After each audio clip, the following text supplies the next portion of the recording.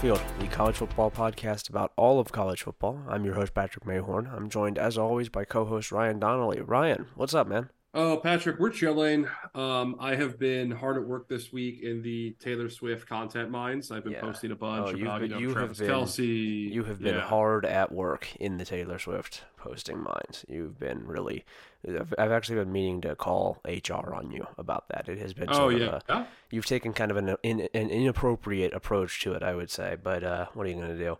Yeah. Call the cops, bitch. I'll fuck them. Yeah, it's been busy. It's been a busy week. We're heading into week 5 here of college football. Of course, Travis Kelce, our favorite college football player, our favorite college football story. We love it. We can't get enough. Yeah, we of love it. him. Yeah. That guy looks like a hillbilly. I have no further thoughts on him other than he looks like a hillbilly, and I do respect that he is doing this as a hillbilly. Very funny kind of guy. He's kind of I kind of call him a Florida Georgia Line style individual. Yeah, Where yeah. he I, he starts by just appropriating black culture, then moves on to appropriating country culture. yeah. Um, and he'll settle on in the middle by I don't know. He'll eventually stop dating Taylor Swift and he'll have a gay relationship with Morgan Wallen probably coming up soon. That would be really cool. He's a West Virginia style Democrat would be my description of him. He's like a Yeah. he's a very much he seems like an Akron guy. He's the kind of guy who you would meet in Akron if He's you were from just Cleveland like, Heights. yeah, if you were just like walking to the gas station. He's a guy who's hanging out outside of the gas station. He's a gas station style individual for sure. Yeah, he's from Copley, Ohio. And all the connotations that we all know about that famous suburb that come along with that. 5 or 6 dead SoundCloud accounts in his history that you'd have to you'd have to hunt for various ridiculous names that he's tried to adopt. Yeah. I was introduced into a brief rabbit hole by our friend at Dirtbag Queer Victoria on Twitter this week. Okay. Are you familiar with the Gaylor fans? Do you know these people? Yeah, I'm aware of this. This is something that I'm aware of because of how funny it is. Yes. This is mutual bearding that they're both closeted homosexuals and they're mutually bearding. Really, really funny. Yeah. Oh man.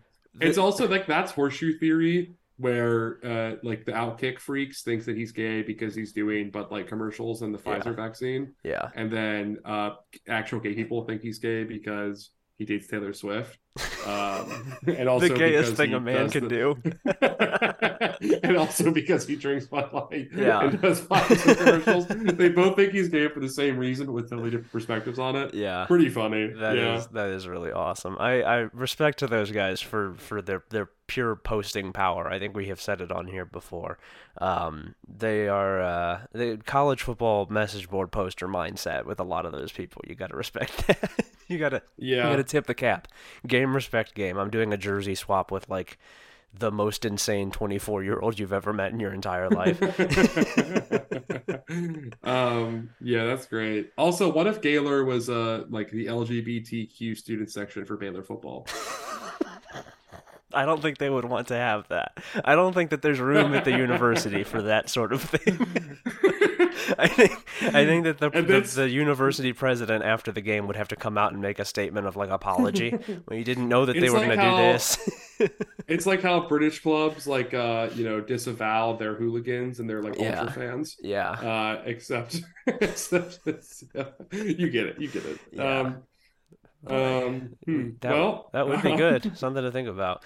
Yeah. And these comments are all brought to you, by the way, by Home Field Apparel, our sponsor. Yeah. Oh, yeah. They can't get enough of this stuff. They love this shit. Do you want to tell us about Home Field a little bit? Yeah. Home Field Apparel is a college football collegiate. I just doubled up on that. It's a collegiate sport merchandising and branding and t-shirt company. They make a bunch of shirts. They make a bunch of jackets. I think there's some hats out there. There's some joggers. They were, I think, involved in funding, if I recall correctly, Diego Maradona's cocaine business. They have a few other connections out there. They're kind of a multinational conglomerate, but their main business kind of funds the rest of it are the t-shirts and gear for collegiate football. Yeah. Really great shirts out there. They have a lot of cool stuff dropping. There's some new stuff in the works I've heard about lately that I'm pretty excited about. From our pal Taylor, she was sending us some new stuff they're working on. Allegedly behind the scenes. If she can get in trouble for that, she actually didn't do that. Uh-huh. But they have stuff dropping this week for I cannot for imagine Kansas. that the secrecy at Yeah, home field is especially strict based on no, I general don't think interactions so. I have had with home field. I think they'll probably be fine with it. I don't imagine it's gonna be. We're not telling you what it is. Just we have seen some cool Yeah, stuff.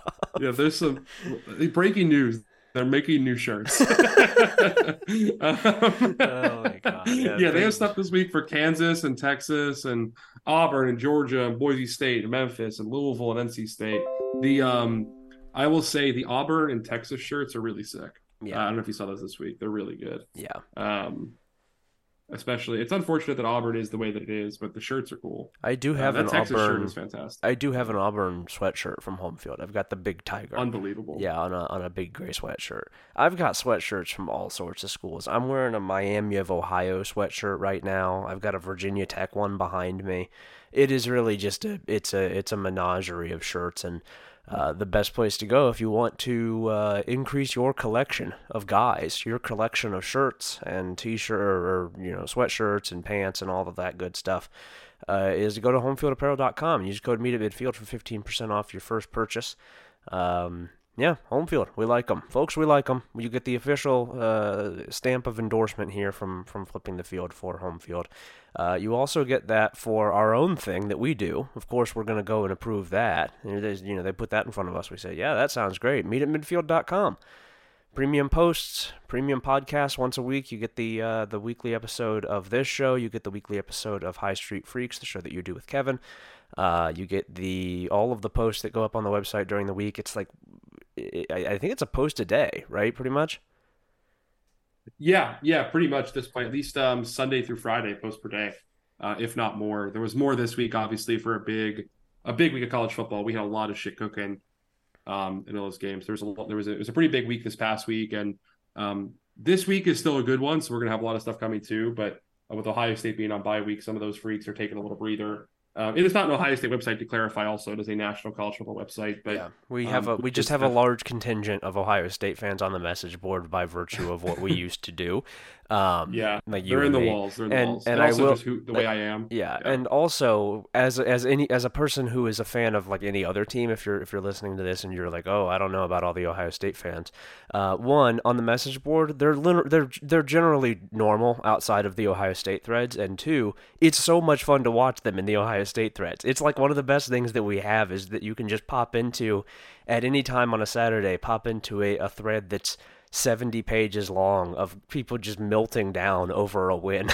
over Against Youngstown State. yeah, over a 35-7 win against an FCS team, just people losing their minds, and then the next week convincing themselves that they are headed directly to the national title for a bigger win over Western Kentucky.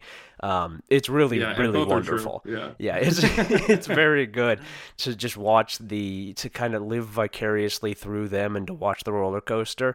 It is legitimately, it's very, very good, and they keep it And pretty contained to the Ohio State stuff. Everything else on there is pretty yeah, normal and also really fun, and I think a lot of smart insight. I will also say like the specific insecurities and arrogance of Ohio State fans lends itself, in my opinion, more than any other fan base to watching like the entire country's football games. Yes. Like Georgia and Alabama fans, like they have the whole SEC thing going on, right? Where they kind of only care about their conference, and also if they win, I mean, why else? Why bother? If they win that, they go to the playoff. But Ohio State fans are constantly watching everyone else's game every week, so they can either shit talk or feel worse about themselves, depending which mood they're in, which is fun. Everyone loves that. It's interesting. It's an interesting vibe on there. I think we have a lot of really great national coverage. Talking about the Michigan State coaching search, talking about the implications of Clemson dying. Yep. Talking about we have just a whole playoff speculation thread going all season. We have just the Big Ten East look in and who's competing in the Big Ten East every week. The Pac-12 has been a fucking riot. We're following the Pac-12 every week. The game threads themselves throughout the week are fantastic, and it's a not this week, but like it's a Thursday night, like App State Coastal game that's going 30 pages. Like Yeah. people are just locked in on that board. Yeah. Yeah, they are, and I have actually. We can end the ad. I have been thinking about this, and you mentioned the Pac-12 thing, and I do want to put this to you because I think Washington might be on the watch list this week, which we're going to jump into in just a second, but I don't think Wazoo is, and so I want to bring this up ahead of time just to get your thought on it. Is this the coolest that two Power 5 teams from the same state have ever been at the same time with Washington and Washington State? I think it very well could be. If they stay at this pace, it would be very, very hard to match them. I'm wondering if like some of the peak Big Three years in Florida might have topped this. Yeah. Like were there times where you had FS like Spurrier Bowden overlap, like Bobby Bowden Yeah. and Spurrier overlapping maybe. I will say that neither of us would know the specific year for that is a reflection that it is not as cool as this because Yeah, fair enough. we would remember it if it was if it was that cool. Yeah, there are some I mean, like I think 2013 Alabama and Auburn were both really good, but as for just pure like the vibes of the team, they're immaculate at both Wazoo and Washington for entirely different reasons. It's very good. I like it quite a bit. I'm monitoring that situation very closely. Definitely. Anyway, let's jump in here. Let's talk about the watch list. It's a pretty good week 5. I think it is. It's not as loaded with marquee games as last week was, but there are a lot of really important ones here still. There's a lot of good stuff here still. And of course, we can start off on Friday, September 29th, with the Guantanamo Bay game for the weeknight. Utah at Oregon State, 9 p.m. on FS1. Cam Rising, still questionable, still day-to-day. Kyle Whittingham said that he is splitting practice reps with Nate Johnson, who has been the backup quarterback these last couple games. I don't really think you would do that if you thought he was going to be the starter this week. I would imagine that it's going to be another week. I think they have a bye week after this one, and so you'd get him back for the last 7 games of the regular season fully healthy. Now, would I recommend doing that if he is good enough to play in this game, if he's healthy enough to play in this game? I don't know. I think Utah could win this game without Cam Rising, given that it just beat UCLA without Cam Rising.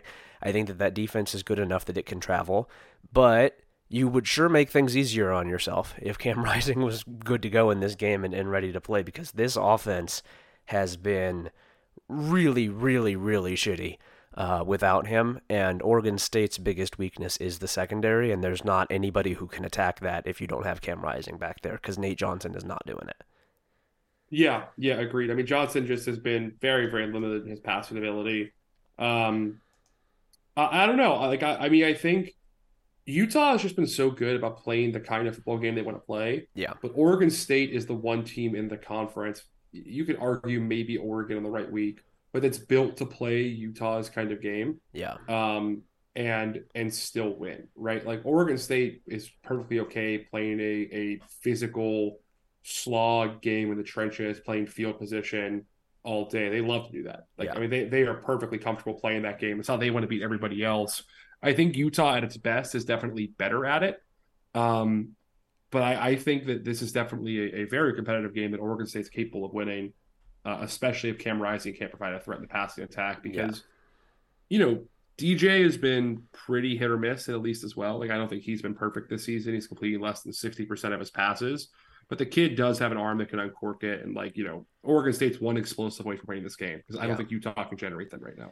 Yeah, and it plays pretty well to Oregon State's weaknesses if Cam Rising can't play. Like, Oregon State, the worst thing, like I said, that Oregon State does is its pass defense. I think they're, 105th in success rate allowed in pass defense, which is not good. It's not good. There are, there are better places to be. They're not amazing against the run either, but they are better against it than they are against the pass, and I think that the one kind of sets up the other.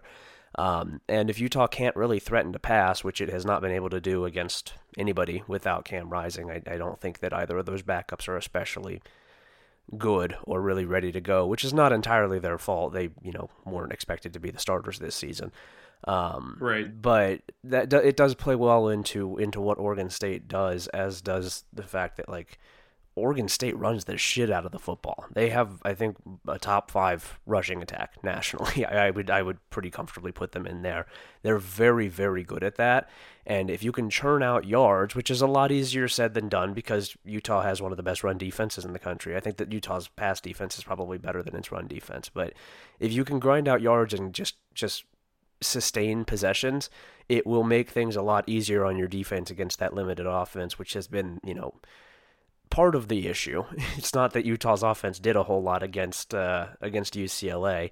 You really can't give them a free touchdown. You can't spot them a defensive touchdown because that will be the difference of the game. There's going to be only a couple touchdowns in the game.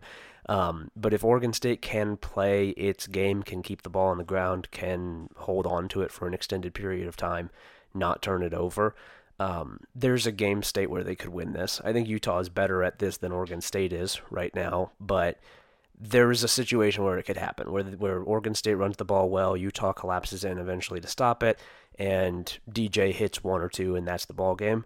I would not expect that. I think that it's going to be hard to get there for Oregon State, but I do think it's possible playing at home with their backs against the wall as they try to, keep themselves up at the top of the conversation in the Pac-12.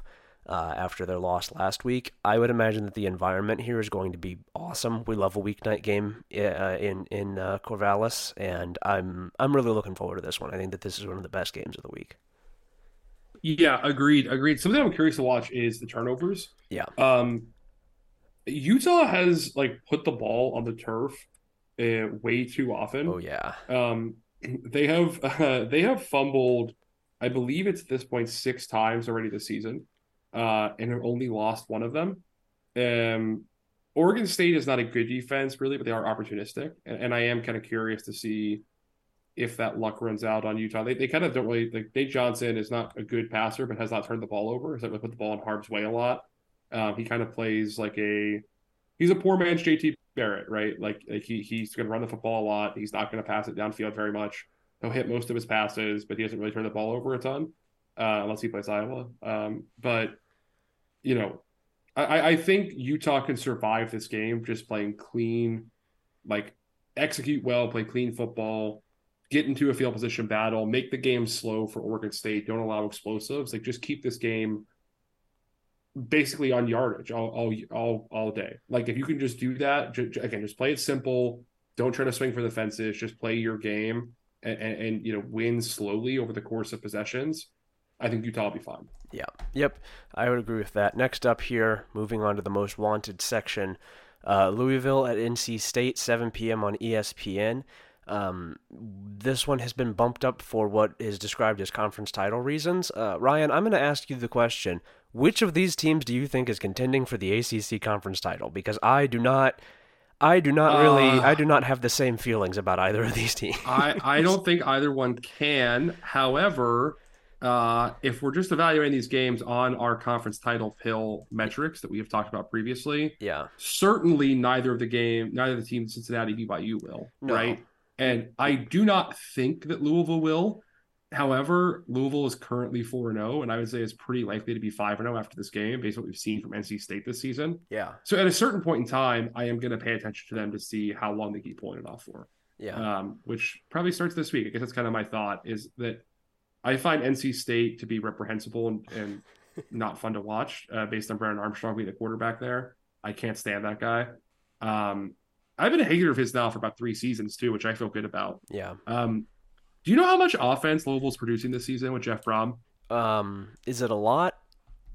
They're averaging 542 yards per game. Yeah, that's a pretty good amount. That's a good chunk of offense. Yeah. They are moving the football. And I know they played Georgia Tech, Murray State, Indiana, and Boston College. Mm-hmm. I don't respect a ton of those teams, but Indiana has I said this all season, probably a top 3rd defense in college football, in my opinion. Mm-hmm.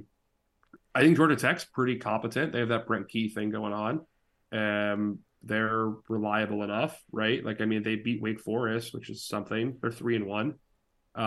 Boston College is not a good team, but they do historically have a competent defense. Yeah. I don't know. It's interesting. It's a good enough number that I'm keeping my eye on them. Yeah, I guess the rest of the schedule for Louisville as well is not not the most difficult in the world, I would say. You can see a path to where they will still be contending near the end of the year, because after this it's Notre Dame at home, which is not a conference game. Duke, or rather at Pitt, Duke at home, Virginia Tech at home, Virginia at home, at Miami, and then Kentucky, which is also not a conference game. Duke and Miami, I would guess, are both going to be favored and should be in those games, but they should be able to win all those other games, and that would probably be enough to keep them in contention, right? Yep, that's the whole thesis. It's Yeah. just like if they win this game, the rest of the schedule looks, like you said, pretty shitty except for 2 or 3 games. And there's 4 games that are probably going to be hard after this one, and 2 of them aren't in the conference. Yeah. So, yeah, I'm keeping my eye on Louisville, is all I'm saying. And Yeah. I think it's worth watching them here because Cincinnati and BYU are not really worth watching very much this season. That's kind of my No, thought. no, and that is our no-fly list game here in this section is Cincinnati at BYU, 10:15 p.m. on ESPN. This is on here more as a curiosity than anything. I think that the winner here could be eventually this season a bowl team. The schedule is set up as such that this is going to be a pretty critical win for either one of these to get there. I think I don't really know who I think is going to win this game. Probably BYU because they're at home. It's a hard place to play. You're at altitude on a short week. For actual football reasons, there's really not a whole lot to say about either of these teams. I do think BYU No. has been a little bit better than we were expecting it to be this season, but that is not to say that they're like a bowl, that Yeah. they're like a bowl team. I think that they're just a team in the Big 12, and the Big 12 has a The lot of idea bad that teams, so you could maybe carve something out. the idea that next week's, not this week's, but next week's BYU at TCU game, or that's 2 weeks from now, sorry, is likely to be a matchup of one-loss teams feels fucking ridiculous. Yeah. These are not very good football teams. Yeah. Um, Yeah. That is but like, that's a fair way to put it. but BYU gets Cincy, then a bye week, and TCU gets West Virginia and Iowa State. Yeah. Like, this should be a 4-1 versus 5-1 game in 2 weeks in Provo. That feels absurd. Yeah. Yeah, that does feel absurd. I don't really much care for it, I would say, even. I'm opposed Yep. to this actively. Yeah, I don't have a whole lot else to add on this. It's the late night game. that's fine. If you're not doing anything else on Friday night, it will be on. It's a thing you can flip to when Oregon State is at commercial. It's the game that you can watch the end of after Utah and Oregon State ends. That's about it. It's a game. It's on. It's kind of a fun novelty that these two are playing in a goddamn conference game. Cincinnati and BYU are in the same conference. Just pretty cool. Pretty cool setup we've got here.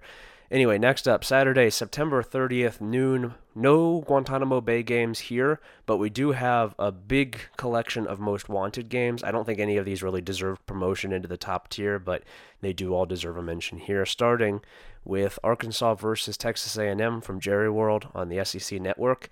I don't know. I don't know about all this. It is Yeah. a game.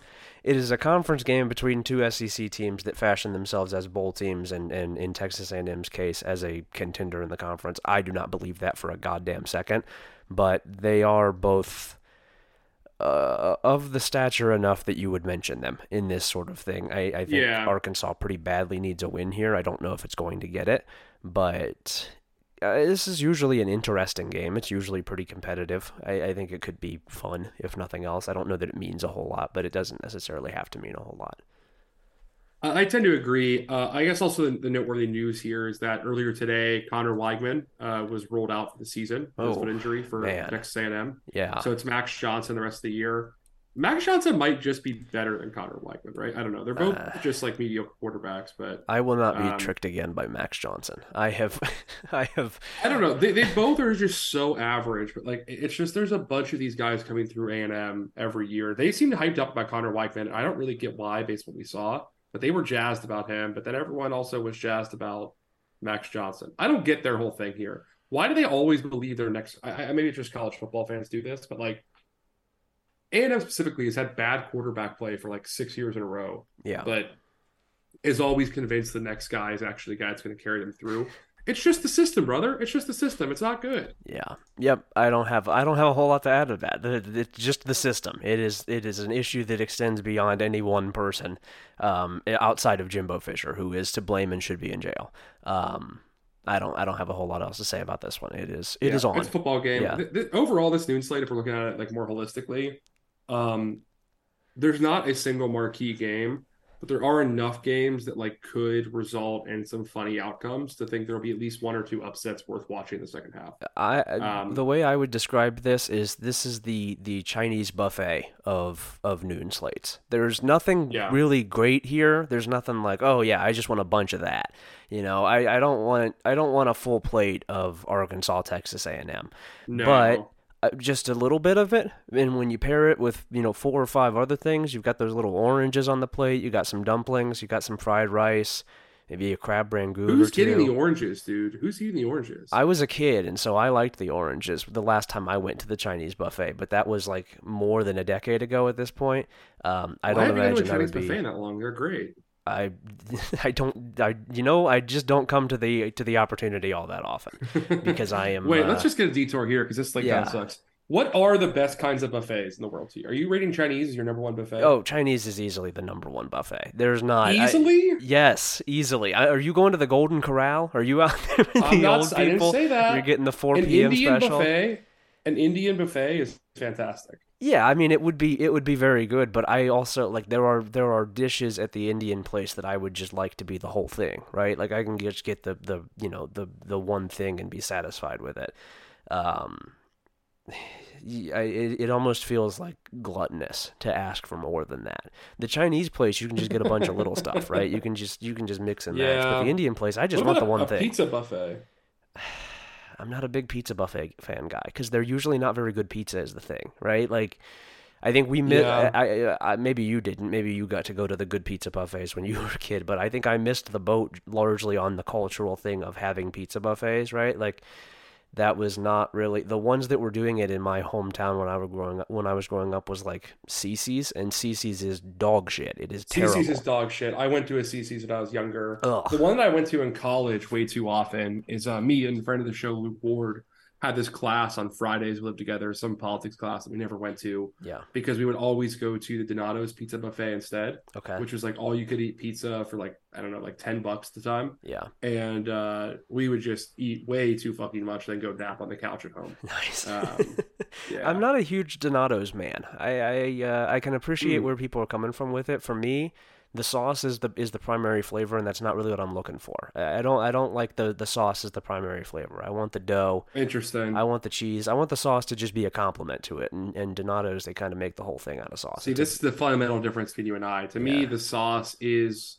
look, the crust is what delineates a pizza. The crust is like, I think I go back and forth between crust and sauce, the most important part of the pizza. Hmm. Anyone who says cheese or toppings to me is a child. Yeah. The only two acceptable answers are crust or sauce. I think that a well placed sauce can make the pizza. I think that if you have the right Yes. amount of sauce and it is good, it will be the difference between it being good and bad. It is just the issue for me is that when it is too much sauce, it's like I'm eating a big piece of ketchup, and I don't really want that. I don't really want Yeah. the sweet experience of pizza, and I get that too much from tonight. It's just sauce everywhere. I think that this is the fundamental difference between you and me is that you are wet and I am dry. I think that is the easiest way to describe it. Yeah, I like to get wet, dude, in the training day sense. Yeah. But I would say also, I just really not. I would say I don't know why I keep saying that phrase. However, it's we and I have both picked up phrases we can't stop saying lately. Yeah. You've been saying "man alive." Yeah. I can't stop saying I've "I would also say." I've also started saying boy howdy sometimes, which is pretty cool. I think living in Idaho is just changing the chemistry of my brain Yeah, in a pretty that's funny. pretty cool way. There's a slice shop near me that I've been going to here in New York that has a spicy pepperoni pie with a vodka sauce. Very Ooh. good. Oh Very, yeah. very good. That does Yeah. sound nice. That does sound All right, nice. so the next game on this list is Clemson at Syracuse. Yeah. Um, look, Florida State already killed Clemson. They're done. Hmm. Syracuse could really put the dirt on top of the casket. Like right now, Yeah. Clemson is in the casket. They have been lowered into the ground. The pine box is nailed shut. Syracuse can throw the dirt on top. Yeah. Um, And I did mean, you see? Oh, go ahead. I was just gonna say, do you think these guys are gonna be up for a trip to the Carrier Dome after what just happened, after the loss they just took? Do you think that that's like, oh great, now we get to go to the fucking Carrier Dome. Now we get to go to Syracuse. Great. That's that's exactly. We have to play Rocky Long's fucking defense and Garrett Schrader running all over the field. That is not a fun way to follow up a heartbreaking overtime loss. That is actually maybe one of the worst possible ways to do that. No, but there is some pride involved, right? You Like, would think. I don't know. You would I think think. there's I've some, not seen a lot of yeah, pride from Clemson recently. it's true. It's true. I think look, Syracuse is a solid football team. I don't know. I don't know. We'll see. I'm curious to watch this one. Like you said, it's going to be interesting. I'm just curious in these kind of games. Syracuse has been good. I don't think much of their offensive line right now.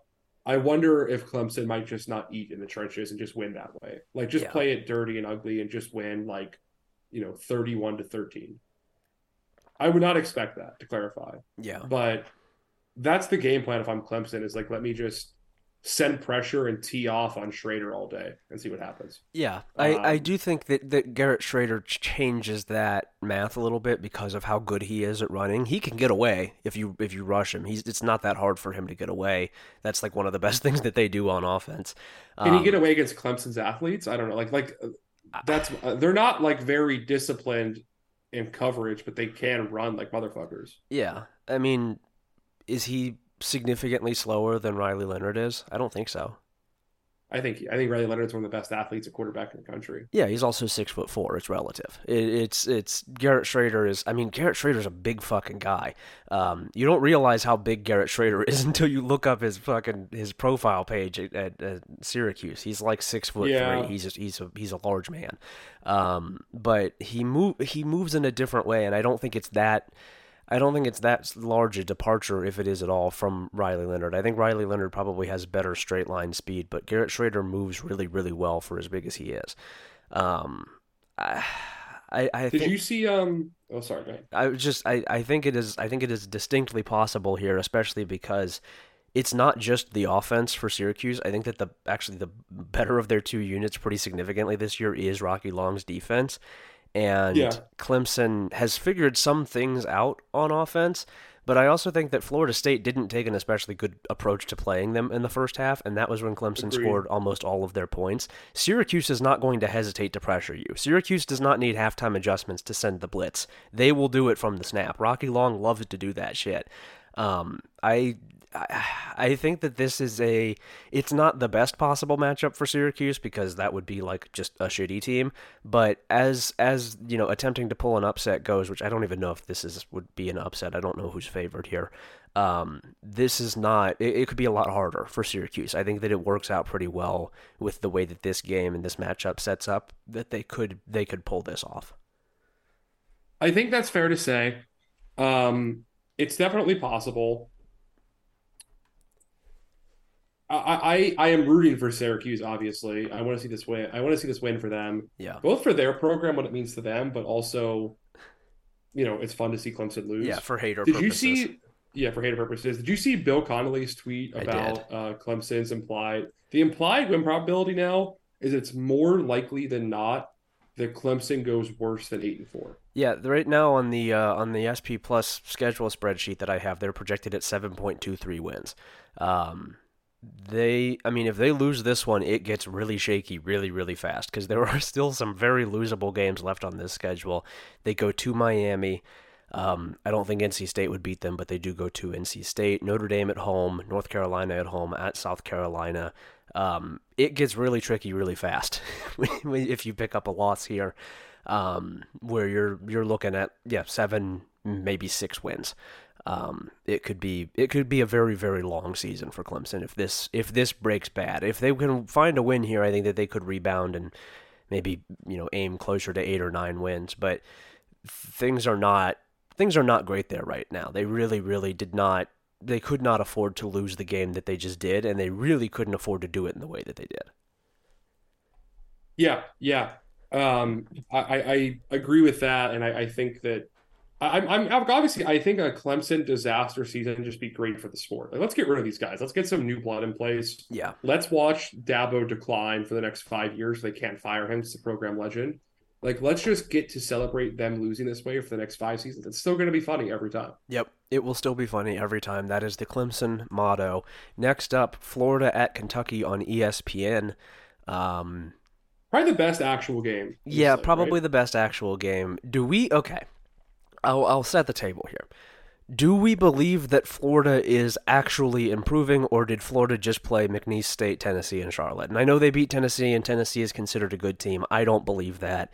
Has Florida actually improved, or have they just gotten pretty easy opponents? Because it's not like they dominated Charlotte. Yeah, I think it's the latter. I don't think Florida's offense is very good. Some of the Graham Mertz is getting like national hype again. Why? Why are you doing this to yourselves? Why would you believe this? Everybody just loves to not learn anything ever. Everybody is just operating on the same thing that they established in their brain like 5 years ago, and they will never move on from it. And we're all just stuck with our priors for the rest of our lives. That's all we have. Correct. Yeah. I mean, I also don't even think Florida looked that good in the Tennessee game. I thought Tennessee just No. looked bad. No, they tried to give it away several times. They did not want to put that game away, and Tennessee Yeah. just refused to take it. But it wasn't like Tennessee I didn't mean, have opportunities. They gave up the ball in the yeah. red zone. I mean, Tennessee outgained Florida. They Yeah, doubled Florida up on penalties and they turned the ball over more. Like yeah, that's the game, yeah. right? Like that's and they were better on third downs. They like all like Tennessee was just Joe Milton fucked that game up. Joe Milton just missed on so many critical plays that it cost Tennessee the game. But Florida was not good. Like I don't like they also had one explosive from Etienne, right? Like Yeah. that's their whole thing is just getting one explosive from a running back, which they do have very good running backs, but Yeah. Brad White's whole defense is limiting explosives, right? He puts you behind schedule and he limits your explosives. When's the last team that won the ball by running on Kentucky? Like, how do you Um, win the game that way? Probably Georgia, right? And Sure, okay, yeah, non-Georgia team, I should yeah, say. and Florida doesn't have Georgia talent is the thing because very few teams do. Yeah, that is. I think that that's totally fair, and I will also say Florida hasn't really been that good at running the football this season, right? Like they have the No, they've explosives, been very but inefficient. but Yeah, that's about it with the running because backs their that O they line have. sucks. Yeah, Yeah, their O line is not very good, and there's not really much of a threat to pass, and so you can pretty much just sell out to stop the run. They get a lot of empty yards through the air, but that's the Graham Mertz, special. I don't really know that Florida can move the ball here. I think that Kentucky's defense is not as good as it has been, like, at the best, right? I don't think that this is like, peak Kentucky under Stoops defense, but I do think it's good. I think it's one of the better defenses in the conference, and I don't think that Florida is going to have much going for that. I don't think that Florida's offense is really capable of carving out good situations for itself. I think it needs to be given them, and I don't think Kentucky's going to give it good situations. And then on the other side of things, Kentucky pretty much just needs, 3 scores, I think, to win this game, and I think Kentucky can find a way to get 3 scores, even if, one of them is coming from the defense and one of them is coming from good field position. That's still 3 scores. It still counts the same. yeah, correct. And I mean, like Florida got one touchdown against Charlotte. Yeah. Jesus. Come I don't on. think they were. I don't think that Charlotte's very good. I don't think I'm breaking any news by saying that. Yeah. That should have been a more competitive game. Charlotte missed the field goal. They had 2 turnover on downs in opponent territory. Like they weren't going to win that game, but that should not have been, as 22-7 was not reflective of how bad Florida is. Yeah.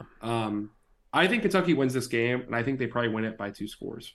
Okay. Yeah. Which I realize is probably too bullish, but I don't have any. I don't know issues with much. that. I don't think Kentucky has a very consistent offense either, but I just trust Liam Cohen a lot more than anything Billy Napier's doing. I certainly trust Devin Leary more than Graham Mertz too. I think if you're picking Yeah. a guy to ride behind in this game, it would not really be much of a question for which one you're going with. Yeah. Next up here, South Alabama at James Madison on ESPNU. Big battle at the top or near the top of the Sun Belt. South Alabama coming off of a really bad loss to Central Michigan that ultimately will not matter at all for what it wants to accomplish this season, as we said on the recap. This is the conference opener for them. James Madison, of course, already opened conference play with a win at Troy. returns home after a 3-game road stretch that it went undefeated in. I think this is a really fun football game. I think that this is going to be very, very, very physical. I think James Madison is probably the better overall team, and they get this game at home, which is going to be helpful.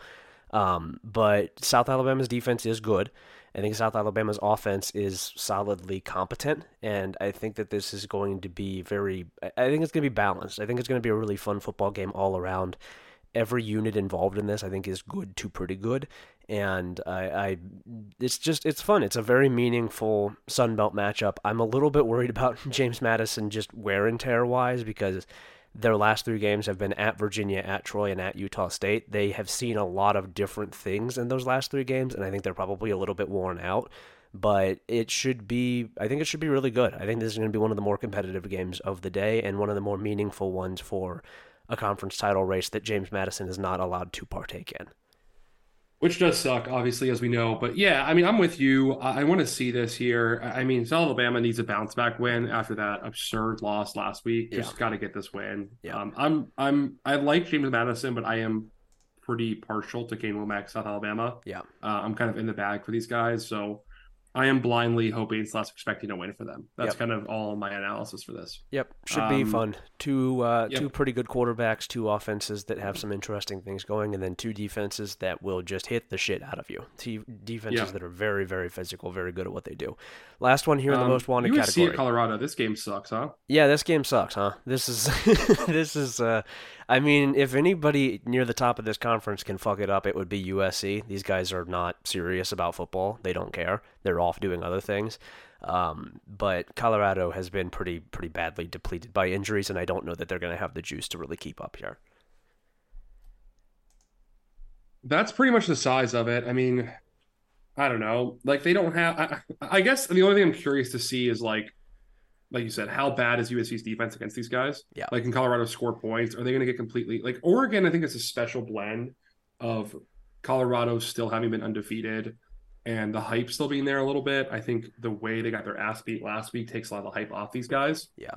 Finally, thankfully, which maybe I'm just being a hater. I am happy for Colorado fans to get to enjoy this, but like some of the narratives around Colorado have gotten so tiresome. I don't mean just like the whole, talking about Dean all the time thing. Like, it's just the idea that actually the way Colorado talks to other opponents is normal and like typical, and they're not. Look, everyone talks shit in college football.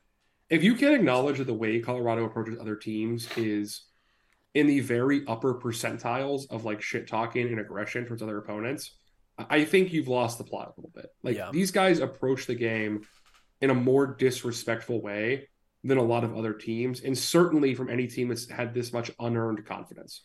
Yeah. I think that is true. I would also say I don't really care. It's not my problem, and also you'll just get beat. And the sport. Well, that's what I mean. The sport has its way of working these things out, right? Like, I don't really exactly. I don't have a moralistic problem with it. I'm just saying that, like, if you're asking, oh, why are people taking so much umbrage with Colorado? That's why. Yeah. Like, that's why they're getting, like, if you haven't accomplished anything and you talk like you're Alabama and you get beat 42-6, and then your fans come out and say, oh, like, why were you rude to them? Like, that's fucking why. That's why people get annoyed by that. Yeah. There's a level of like arrogance that should come with winning games, and you have to beat better opponents before you start acting that way. Yeah. I will say, did you see the graphic that was going around about Shiloh Sanders this week? the blood one, the pissing blood one? Yes, exactly that one. Yeah. It was, I'm pulling it up here right now. It was Shiloh Sanders pregame. I'll beat the fuck out of every one of y'all and y'all coaches. Shiloh Sanders postgame. Urinating blood sent to hospital. Oh man, that's such a good graphic. That's an all-time good graphic from like one of the clickbait Instagram graphics places. Yeah, that is really, really wonderful stuff. Yeah, I do think as a pure football game, you could say that this is now a trap game situation where, Colorado has a lot of the heat off of it. People are not talking about this game as much as they would have been, as early as or as late as last week. And Right. also I am USC. rooting for them to win. I want to Yeah, see them win. yeah, it Yeah. would be really funny. Also, USC is not capable of getting up for a game. This is not a motivated football team because their coach is off doing fucking commercials. Like the motivation for this team is let's go get paid. Let's go land a big time sponsorship. They're not motivated to play football. They don't care about football. These people they're not serious. They should not be taken seriously. Lincoln Riley's in the locker room playing on his fucking phone before the game. He's not doing anything. He's just sitting there. And all of those guys are just sitting there. I don't think that they can get up for this game in the same way that Oregon did because I think that there's a fundamentally different approach to football that USC takes, which is that football is an avenue for everybody on that team to get famous, and that's it. That's the only thing that they care about. Yeah. Yep. Obviously true, but I don't know. I'm hoping that Notre Dame just beats the shit out of USC physically. I didn't come away very impressed by Notre Dame. I know they are like historically losers as well, with a possibly just as bigger of a loser head coach, if not more so. Yeah. But I would like to see Notre Dame bully this team in a few weeks. I want to see Colorado score some points. I want to see them put up yards in defense. If they can't do this, it's going to be a long rest of the year for Colorado, I think. Yep. No fly list, unless you have anything else on this one. No. No fly list. Louisiana at Minnesota, Big Ten Network. Is Minnesota going to win this game? is Minnesota is Minnesota capable of winning this football game? They should be. I don't know, man. Like in theory, yeah, they should be. I don't think Louisiana is especially good. They're certainly not as good as they once were. Yeah. But per SP Plus, Minnesota is 5-point favorites in this game. The 61%, about a 61% chance of winning at home against a not very good Sunbelt team. I mean, these guys fucking suck. They're horrible. They are truly, truly awful. There's nothing going on with this team this year. I don't know that they're going to win this game. They're coming off an awful loss, just an awful loss to Northwestern, a game that they completely blew. Louisiana can move the ball a little bit. I think Louisiana is decent enough that they could win this game. I don't think it would be that hard. No, nor do I. I just don't know Louisiana can exploit what Minnesota's weak at. Like, Northwestern could. Northwestern could for sure, which is fair to say. I don't know, man. Like, I know it was a horrible week for Minnesota, and that's obviously one of the worst losses a team at this level's taken in a long time. I just don't know that Louisiana can repeat it, I guess is my thought. I don't know. It's still Minnesota. Like, I think they should still be able to run the football in this game. I don't know. I can't say that, like, look, Louisiana is a decent enough team. I think Minnesota is like bottom of the barrel Big Ten. I just can't say I have any interest in this one. Like, I've learned enough about Minnesota to know that they are a completely unserious football team. I have no interest in watching the rest of the year. Yeah. Like, they just are. They're not just like offensively bad. They're also impossible to watch and have fun watching them. Yeah. Like, they don't put an entertaining product on the field. There's just nothing. I'm good. No, thank you. I don't like the coach. I don't like most of these players. Their quarterback is horrible. Their pass defense is bad. Their run defense is just okay. There's nothing serious. It just, no thanks. I'm good. I'm busy. Yeah. Their shoes, whack. Their quarterback, whack. The way they play football, whack. Their head coach, whack. Me, I don't remember what the guy says. I don't remember how he I'm tight as fuck. I'm tight as Oh, man. I need to watch that video again. It's been a minute. Anyway, afternoon, the Abu Ghraib game of the week. You already know. It's Kansas at Texas, 3:30 p.m. on ABC. Ryan, can Kansas pull this off? Do you believe that Kansas can do this? Because I do. I absolutely believe that Kansas can do this. I don't think I would pick it, but Texas's defense against this offense, I don't love that. I don't love that matchup for Texas. I think that Kansas can do some things here. I think Kansas can make some stuff happen. I think some of the lines on this are ridiculous. Like, Texas currently favored by 17 points. I saw it as big as 21 at one point. Yeah. FPI has, and I think like Parker Fleming's Stats of War has Kansas with like a sub 6% win percentage. that seems so incorrect to me, right? Like I don't know, like I will say the advanced numbers on Kansas are still trying to catch up to this team. They have been all season. The projections were very low coming into the year. It has been steadily going up since then. They're up from like 4 projected wins to 7.25 within 4 weeks, and that includes a not super impressive win over Nevada. Um, the lines here really I don't think are reflective of the actual game itself. I have one stat, not to just rattle off advanced stats, but I do have one that I think could be pretty important here. Offensive success okay, rate. Kansas is 4th nationally. Texas is 121st. 35.6% success rate. These guys cannot move the ball consistently. It's only big it's just all plays. explosives. It's Yeah. only big plays. They don't do anything else. That's the only thing they have. And I will say this, Kansas is perfectly happy to keep the football away from you all day Yeah. and just play their offense and get chunk yardage with that great play design, play over play, drive to drive. Like it's they're going to do it all day. Yeah. I think also like again the question of this game, which is maybe reductive, but like what Quinn Ewers are we getting? Yeah. Which version of Quinn Ewers shows Is up? is this a big enough Because game for him to try? Is this a big enough game for him to show up for? I don't know. I don't know that it is. It's a home game against a team that they traditionally don't respect. Uh, is he? I mean, I don't really like him throwing to Kobe Bryant Island. I think Kobe wins that matchup most of the time. yeah, I mean Worthy is a very good receiver, obviously, and I think Texas running game should be able to move the ball on Kansas. You would think Um, they haven't been good this year at all. The Texas rushing attack has not really moved the ball on anybody. yeah. I mean, look, we've seen good Quinn twice this year Yeah. and bad Quinn twice, right? He was very good against Baylor. I thought he was pedestrian to bad against Wyoming and Rice. It's just the same old Quinn, right? Like either like you get the great version of him shows up, you can beat Alabama on the road. You get the regular week to week Quinn and you can lose to Kansas. Like that's the way it works for him, right? Yeah. And I think Kansas can pressure him too, in my opinion. Um, which is interesting. Um, I don't know, man. I really don't have a good read on this game. I think, like I said, I think the betting lines are fairly absurd. I don't think this is a blowout either way. I think this is a four-quarter competitive football game that goes deep into the second half. I would be pretty surprised if Kansas got run off the field. Yeah. If they do, I think you and I can say we were wrong about Texas.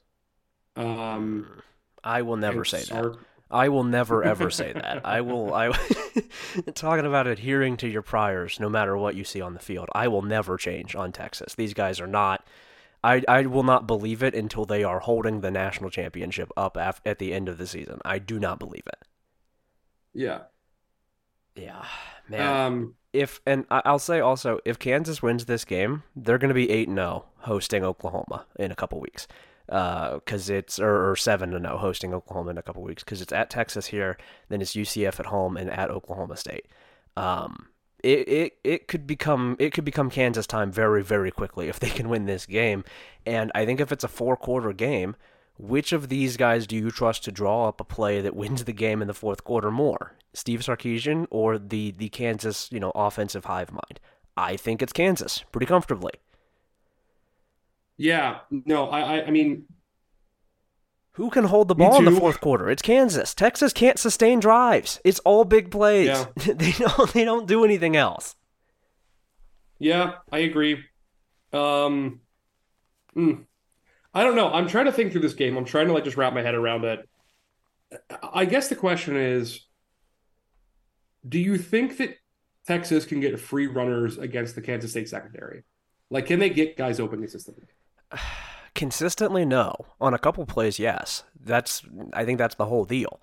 I think if Kansas can largely keep the ball away from Texas, which shouldn't be that hard because Texas doesn't want to hold on to the ball.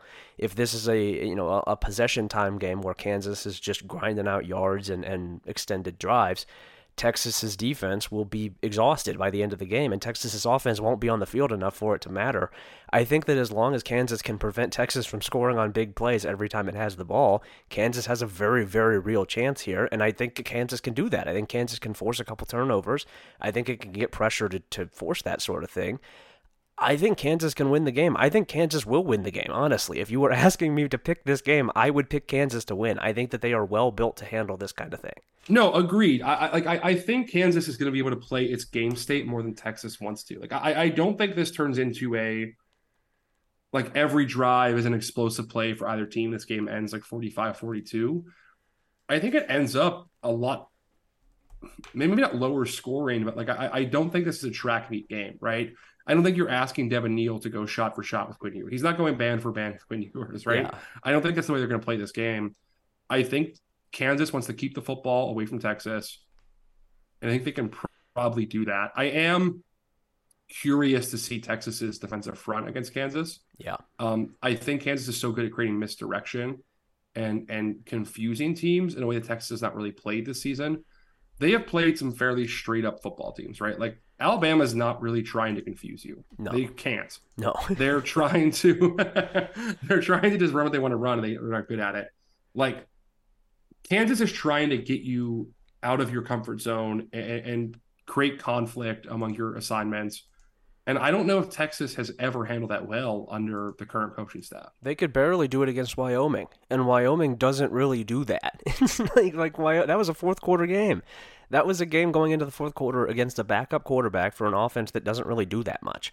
I don't know, man. I think I just don't really know that Texas is going to be up for this. If Texas is up for this, then it's a very different story. But Texas is not good at getting up for games. They're just not. Yeah, I agree with that. Um, I agree, man. I mean, they did it this year. I have to respect they beat Alabama, but I'm just not willing to say that like this is a fundamentally different Texas team, much as today's that Bama team was dog shit. Yeah. Like I don't know. I am. It's hard for me to outright pick Kansas, especially going on the road. But this is the game of the week to me by far. It's not even close. Like this is the game I'm by far most curious to see. Yeah. And I think Kansas has a chance to beat them. And if they do, I think the season gets very fun, the Big 12, very fast. Yep. I would agree with all of that. Let's move on. Most wanted category: Georgia at Auburn, 3:30 p.m. on CBS. I don't give a shit about this game. I think Georgia's going to win by like 3 touchdowns. I don't think it's going to be interesting at all. I don't think Auburn can score. I just straight up, I don't think Auburn can score. Yep, that's pretty much where I'm at. I think that's going to be like a 31-0 win. It's going to be like when they played UAB or something. Yeah. Well, no thanks. They gave up. I think they gave up like 21 or 28 points to UAB. Oh, but Jesus, did they? That's pathetic. Yeah, you can't be doing that. Auburn's defense is decent. I guess I'll give them that. Yeah, that's sure. The Auburn's defense is decent. They might be able to get some stuff going here. I would not watch this one. I would honestly, I would just watch Kansas, and then maybe shift through some of these no-fly list games if they're, if anything interesting crops up. I don't think that Georgia Auburn is really deserving of the second screen unless it's like close in the third or fourth quarter. That is a keep an eye on the score game, as are all of these in the no-fly list. I'm going to just roll through these, and we'll see if there's anything that we like. Eastern Michigan at Central Michigan, 1:30 p.m. on ESPN+. Michigan at Nebraska, 3:30 p.m. on Fox. Boise State at Memphis, 4 p.m. on ESPN2. Baylor at UCF, 3:30 on FS1. Houston at Texas Tech, 3:30 on FS2. Indiana at Maryland, 3:30 on Big Ten Network. And Illinois at Purdue, 3:30 on Peacock. Anything here that stands out to you at all? Man, no. I guess kind of interesting to see. Scoreboard watching. Kind of interesting to see Michigan against Nebraska's defense. I think Nebraska's defense is firmly okay. I think they're decent. Kind of feels like the same game that Michigan just played against Rutgers, except now they're on the road.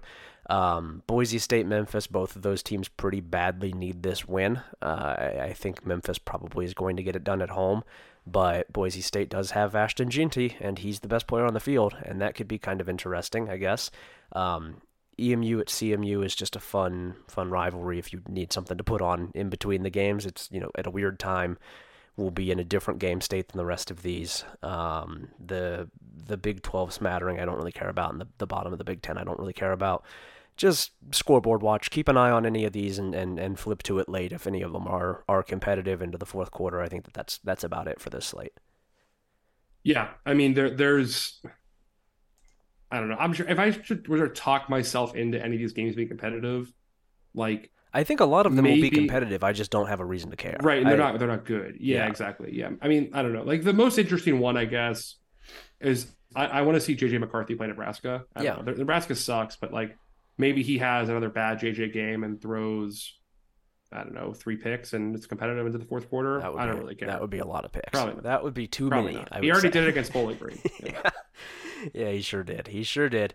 Yeah, just keep an eye on it. See what's going on here. I think that there are some teams probably fighting for bowl contention within this slate, and some teams who could pretty badly use a win here, like Houston. I think Houston and Texas Tech both pretty badly need a win this week.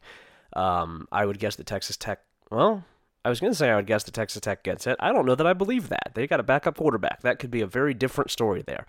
Yeah, I don't know. There's a bunch of stuff One here. and four Texas Tech. Oh, that's wild. If that happens. That would be pretty cool. That would be pretty cool after the offseason that those guys had. Evening, Guantanamo Bay, we got 2 games. First up, LSU at Ole Miss, 6 p.m. on ESPN. Winner here, well, I was going to say the winner here would take sort of control of the SEC West moving forward, but Ole Miss did not win last week, so the winner here, if it's LSU, would do that. If it isn't LSU, then we've got a wide open race again. I think LSU is probably going to win this game. I think LSU is just fundamentally better than Ole Miss. I think that they're more physical. Yeah. I also think that LSU has not really been all that impressive so far this season. They've had moments, right? I think they obviously they kicked the shit out of Mississippi State, and that was impressive. They did not really impress all that much against Arkansas. I think that game was probably a lot closer than they wanted it to be. Ole Miss does not have anybody who can stop, Malik Neighbors. They don't really have anybody who can stop this offense in general, I don't think. But I would like to just see, I want to see LSU enforce its will here. I want to see LSU go on the road and dominate a bowl team, a competent conference opponent, a team that has some stuff going for it. I don't think Ole Miss can really stick around in this game unless LSU lets them, because Ole Miss can't run the ball. Which is bizarre given the running back personnel they have, but Yeah. but agreed. Yeah. Yeah, I don't know. I mean, like you said, this could be a get right game for the Ole Miss passing attack too. Yeah. I think that LSU secondary has been so bad that it's I'm curious to see if they can do anything about that.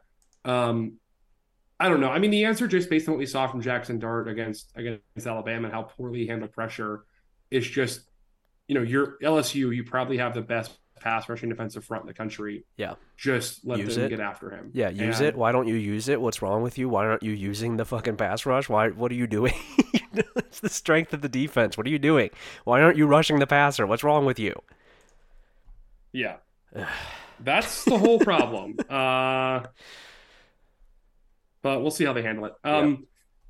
Yeah, okay. I mean, that game's it's something to watch, right? I I think think it's the one pretty I'm good. more interested in here. I think Yeah, it's pretty good. It's pretty good. I'll keep my eye on it for sure. Yeah. The one I'm more interested in though is Notre Dame at Duke at 7:30 on ABC. Yeah.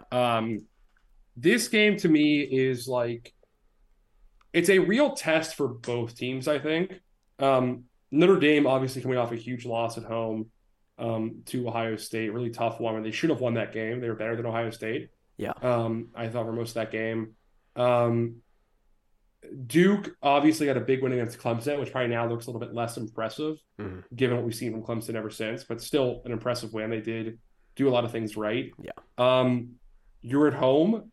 If you're Duke and you're actually pushing for an ACC title, this is the kind of game you want to win. And I don't know if that's Duke's standard, to be fair, or Duke's expectation this year. I don't know if they view themselves that way yet, or if their goal is to win 9 games and be ranked. I would imagine that the goal for a team under any circumstances when they're 4-0 is not to win 5 more games. I would assume that Duke is hoping and expecting to be a title contender in this conference, because they have looked like one so far. They have kicked the shit out of 4 teams, and one of those teams was Clemson.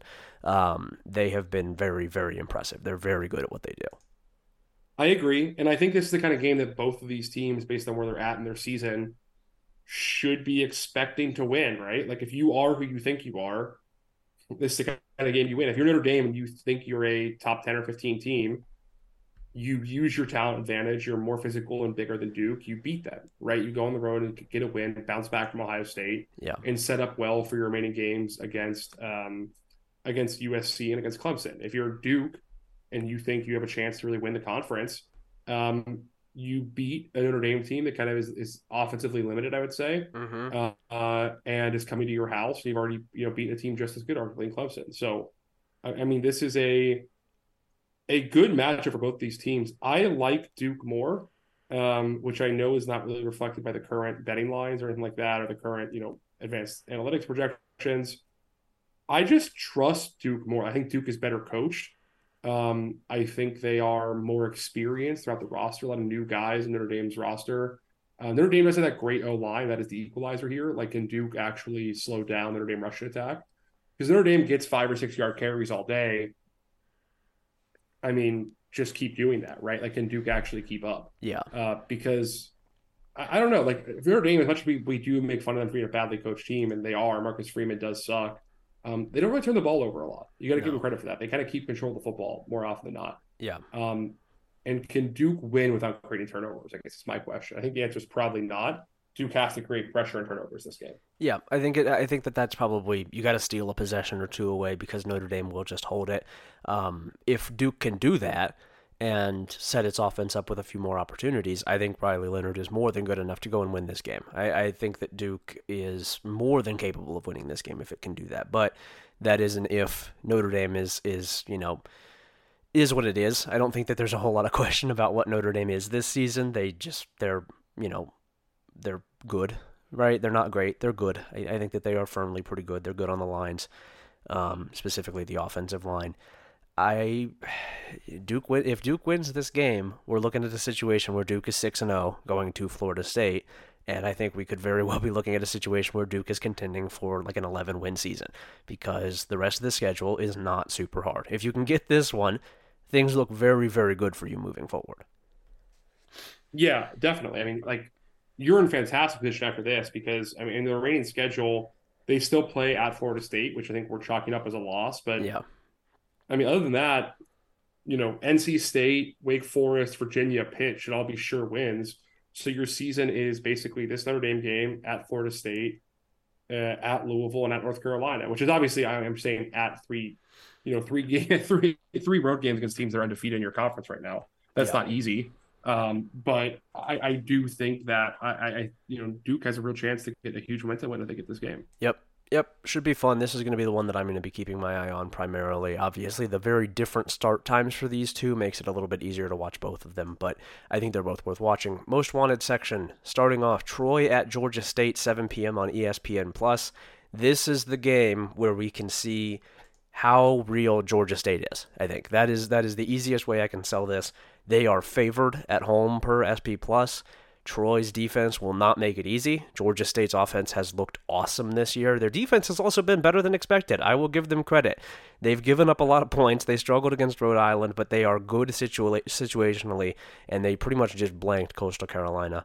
I think that Georgia State is a very, very real contender to win this game, and if it does, it's a very real contender in the Sun Belt. I think there's also a world where Troy just turns the lights out. I think that Troy's defense is good enough that it can do that. Georgia State needs good Darren Granger here. It needs very, very good Darren Granger to win this game. He has shown up before. We have seen him several times this season, more than we have in past years. I think they are getting it figured out with how to use him. I like those receivers a lot. You need those guys to be ready to go for this game if you want to win it, because Troy will not just wait. Troy will not just let you do it on offense. They will go and take the ball. They will pressure you. That offense is not very good, but it is good enough to win a game with their defense. I think that this is a really, really big Sun Belt game in a week that has several pretty big Sun Belt games. Yeah. It's huge. I mean, I think that Georgia State has been one of the biggest shocks this season, right? I don't think we expect them to be this good. Yeah. I don't know if you agree with me. That was at least my perspective. No, I was kind of under the assumption that they would look a lot like they have in the past under Sean Elliott, which is you see moments of very good and then you see moments of very bad, and ultimately they lose more games than they win because of that. That could still be the case. They're 4-0. They could still go 4-8. They could still, fuck this up. Sean Elliott has done it before. They have started well before, but I think that they have looked, just from watching them and not just looking at the record and the scores, they have looked very impressive. They have looked like they have more answers for things.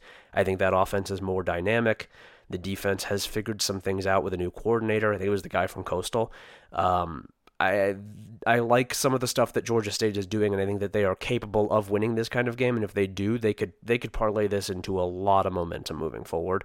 There is also, Yeah. like I said, there's a very, very real world where Troy has more depth and more talent and just turns the lights out. I think that that is as distinct a possibility as anything else in this game. It's true. I'm also somewhat skeptical of like the bounce back of Troy's rushing attack, considering they Yeah, played Western Kentucky, which may end up with the worst rush defense in the country or close to it this season. yeah. I am curious to see if they can run the ball on Georgia State. Yeah. It's Um, something I will also add on Troy real quick, and we have said this about Wisconsin several times this season. Stop fucking passing the ball so much. I've seen way too much five wide from these guys. I don't want to see that shit. I don't want to see yeah, Gunnar Watson as the only guy in the backfield. That should never, ever happen. There's no reason to do that. They have awesome receivers. They really do. They have very, very good receivers. Gunnar Watson is not a threat. He is not a guy who you look at you look in the backfield and you're like, oh no. It's Gunnar Watson. No, you don't think that because he's not very good. He's not very good at getting the ball to those guys. Run the ball. Don't be afraid to just give it to Kamani Vidal. There's nothing wrong with doing that. It's fine. I'm sick of seeing the five wide from these guys. It is not good. It is not good for what they do. I don't know why they keep doing that shit. yeah. I agree. The next game on our list, Patrick, as we move into the staying in the most wanted category, is South Carolina, Tennessee, 7:30 SEC network. Yep.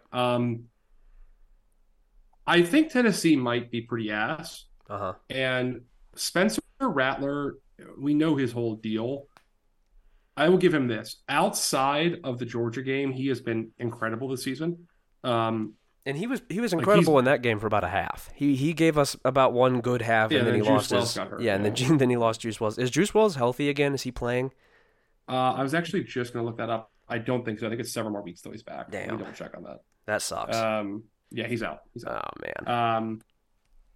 Yeah, that sucks. Also, South Carolina's O-line, which we thought would be a problem, has really kind of manifested as a problem the last couple weeks here. Yeah. Or let me say, I'm more than that. Over their 3 games against Power 5 opponents, South Carolina's O-line has allowed 16 sacks. That's so many. In That's so 3 many. games? In 3 16? games against Power 5 opponents. Oh Yeah. my god. And Tennessee's the defensive line is not the biggest problem for this defense, right? Like that is the defensive line is No, it's probably is the biggest competent. strength of their defense, I would say. Yeah. Boy, that is not I actually think their favorable. D-line is good. Yeah. I just wonder how much time he'll have to play. And without Juice Wells in the game, like, are there any different, like, Xavier Leggette's very good, I think, for South Carolina. Yeah. But, like, he's one guy. Like, do the skill players have enough to get open consistently and kind of, allow Rattler to get the ball out fast, kind of play their game? I think Tennessee should win this game just based on that alone. Yeah. I don't think South Carolina has a whole football team, right? They have individual pieces at a few positions, but not a whole team. Yep. Is kind of where I'm at with it. Yep. I think that's fair. Tennessee has to win this game too. Tennessee has to win this game. South Carolina could really use it, but Tennessee has to win this game. Yeah. Boy, I cannot believe that I'm saying this, but South Carolina has made me say it. They have forced my hand. I do feel bad for Spencer Rattler with what he is dealing with this season. He has been dealt a bad hand from his, I will not say that. Yeah, from his coaching You can say staff. that. I could never. I would not. I would not wish 16 sacks in 3 games on any quarterback, short of like history's greatest monsters. I don't. I don't think he is deserving of that treatment. Even though I do think he is a bad guy. Like Greg McElroy. Yeah, Greg McElroy. I would love to see that happen too. Yeah, that sucks. that sucks. And not having Juice Wells, that's rough. No fly list. I'm gonna roll through these again. Stop me if you hear anything that piques your interest. Texas State at Southern Miss, 7 p.m. on ESPN Plus. Iowa State at Oklahoma, 7 p.m. on FS1. San Diego State at Air Force, 8 p.m. on CBS-SN. West Virginia at TCU, 8 p.m. on ESPN2. And Pitt at Virginia Tech, 8 p.m. on ACC Network. Why the fuck is that on here? Absolutely not. Well, come on. Look, those 2 games, WU and TCU should not have the records they have. Those teams are not like that good. Yeah. And Pitt Virginia Tech teams are both very bad. And neither one should lose this game. I don't know if Pitt loses that game. I'm just watching it for Narduzzi watch. Yeah. I don't think there's any world where he gets fired this season. But if they lose that game, he better start calling his agent for some DC jobs pretty fast He better because start that calling is his agent for a bus trip to East Lansing. I think is what he's going to do. Just get oh the hell he out is of if there. he no. I think he is not getting that job. Um, I don't think that he's an option for that job anymore, Yeah. just based on what he's done the past 2 years. Yeah. Um, Also, Pitt's arguably best offensive lineman or second best offensive lineman is now out for the season. Great. Their Well, left they tackle, Mac the Goncalves. good Yeah. news is they have so many of those. They have so many good offensive linemen. So lose it doesn't even matter, right? They're just, they're going to pop in some other Mac level talent guy and it won't even be a big problem. Yeah, I mean it's bad, dude. Ryan Jacoby, Jake Cradell also out for the year. Or Cradell's out indefinitely. Jacoby's out for the year. Yeah. Um, I don't know, dude. I don't know Yeah. what to say. Like Do, they, do you think that here, I'll give you an over under. Over under 100 yards passing for Phil Dracovic. Do you think he can do that? well, he's not playing. He's out. He's not playing? Oh man. No, Well, they brought in Christian Beaulieu last week, and he went 7 of 18 for 85 yards with 2 interceptions. oh boy. Um, Hey, I'm so starting to think that maybe the issue is beyond just the quarterback for Pitt, given that Keaton Slovis has been pretty good for BYU this year. I'm wondering if perhaps there's a larger problem at play here for Pitt than just the quarterback. yeah, I mean the Signetti thing is that's Yeah, bad business, dude. That is just that's bad. nasty work. Yeah, it's bad stuff. Um, I don't know how they recover from this. I don't know. Like it's just such a disastrous choice that like he clearly has no interest in correcting, and is in fact because of his decision making. I don't know how Narduzzi ever gets back from this. Yeah. How do you not just lose faith in him as a player if he's your coach after this shit? I don't know. I certainly would have. I would have entered the transfer portal after the last game if I was Pitt's players, because that's been 4, and you're going to redshirt. that would be my advice to pretty much anybody in or around that program is hit the portal now before you burn this season. You don't need to do this. You could save it and go play somewhere else that's taking football Yeah. seriously. They're having a very embarrassed situation where one of their top recruits, one of their top commits locally, um, is not even a clear take for Penn State, but took a visit to Penn State trying to get them to take him so he could flip. Oh boy, yeah. Yeah. That's They not. just lost another kid today. They just lost a kid to, let me double check. I think it was NC State, maybe. I'm gonna double check that. Yeah. Let's see. Sounds like things are going pretty well there for Pat Narduzzi. It sounds like he's trying very hard and sustaining the success that he has had, and definitely not just running that shit into the ground. Yeah, great work. Yeah, they're cooked, dude. Yeah, They're cooked. I'm sorry to our Pitt fans. It's Pat's fault. Get rid of him. Yep. The most wanted slate in the late night. We have Alabama, Mississippi State kicking off at 9 p.m. Eastern. Yeah. It's not a very. I would say it's not a very good late night slate. Yeah. I'm not going to watch this game. No, and then the no-fly list here is Washington at Arizona, 10 p.m. on Pac-12 Network. I said it a couple weeks ago when they were playing Michigan State, and they let their foot off the gas, but this is another one. Washington's offense is on record book watch. They can name their number here. They can name the passing yards number. They can name the rushing yards number. They can name the points. They can name their goddamn success rate if they want to. You can pick it. There's nothing that Arizona is doing that will stop you from doing anything. You are running on air. Run whatever you want. You can do anything. You can do a one route play action. You can keep 9 guys in protection. 10 guys in protection. It doesn't matter. They can't cover shit. They can't do anything. These guys are useless. There's nothing on this defense. Name your score.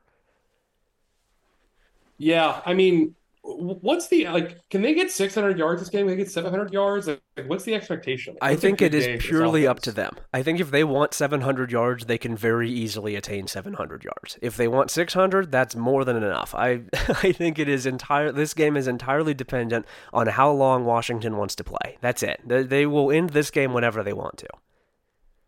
Yeah. Ugh, disgusting. Just disgusting stuff here from Arizona. No need for it. Yeah.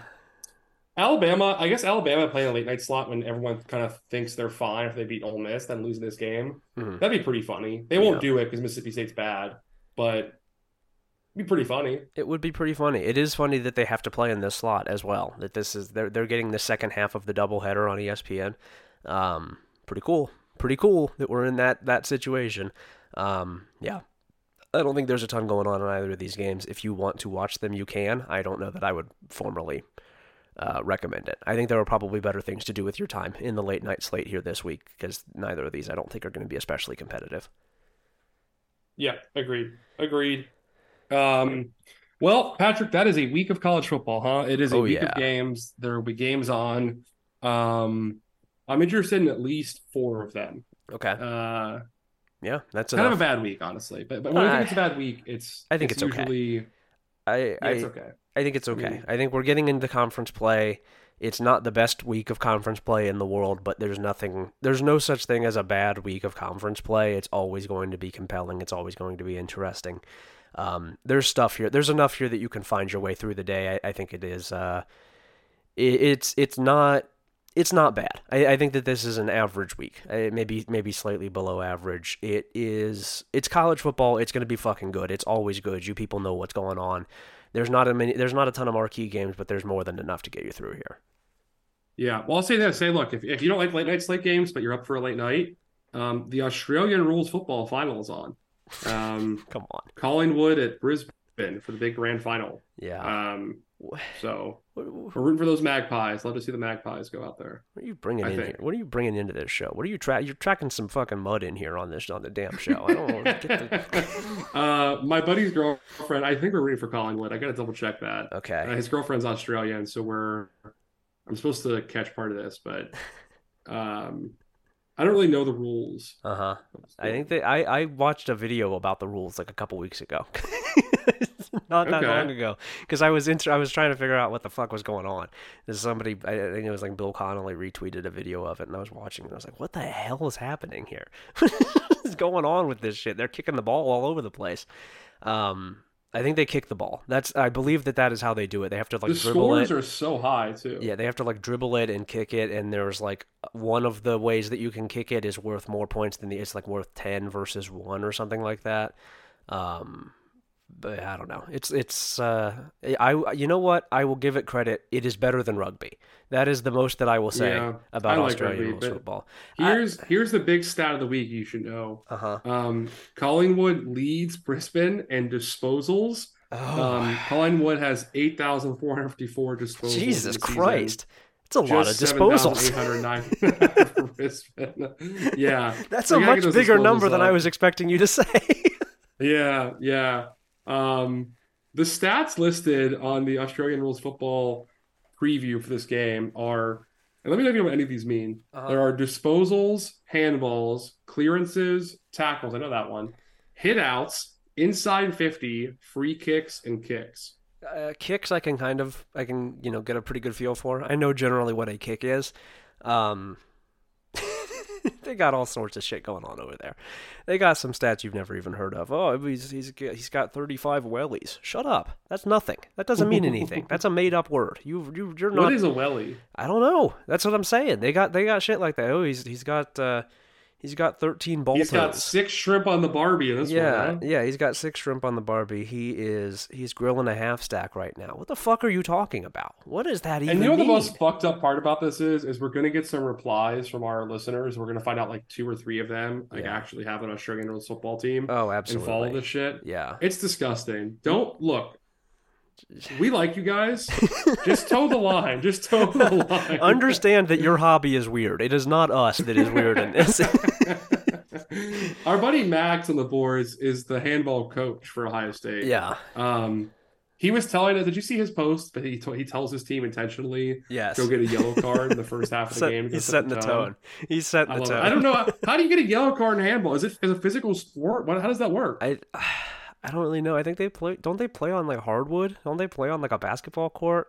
Maybe I'm Oh, I'm knocking someone's teeth out, dude. You know Yeah. when we play handball, someone's getting an elbow to the fucking getting mouth. slammed I'll into the take gym wall. that. I'm throwing your ass into the bleachers. Yeah, you're getting your shin bone broken because the front bleacher is like kind of dangling out, and I'm throwing you over it. It is not a pleasant scene at all. It is not what you want to see. Oh. Yeah, shout out to Max. Shout out to the OSU handball team for setting the tone. We love that. Mm-hmm. Oh, All right. Well, that's our podcast, huh? Yep, that's our podcast. We'll see you guys for the recap show.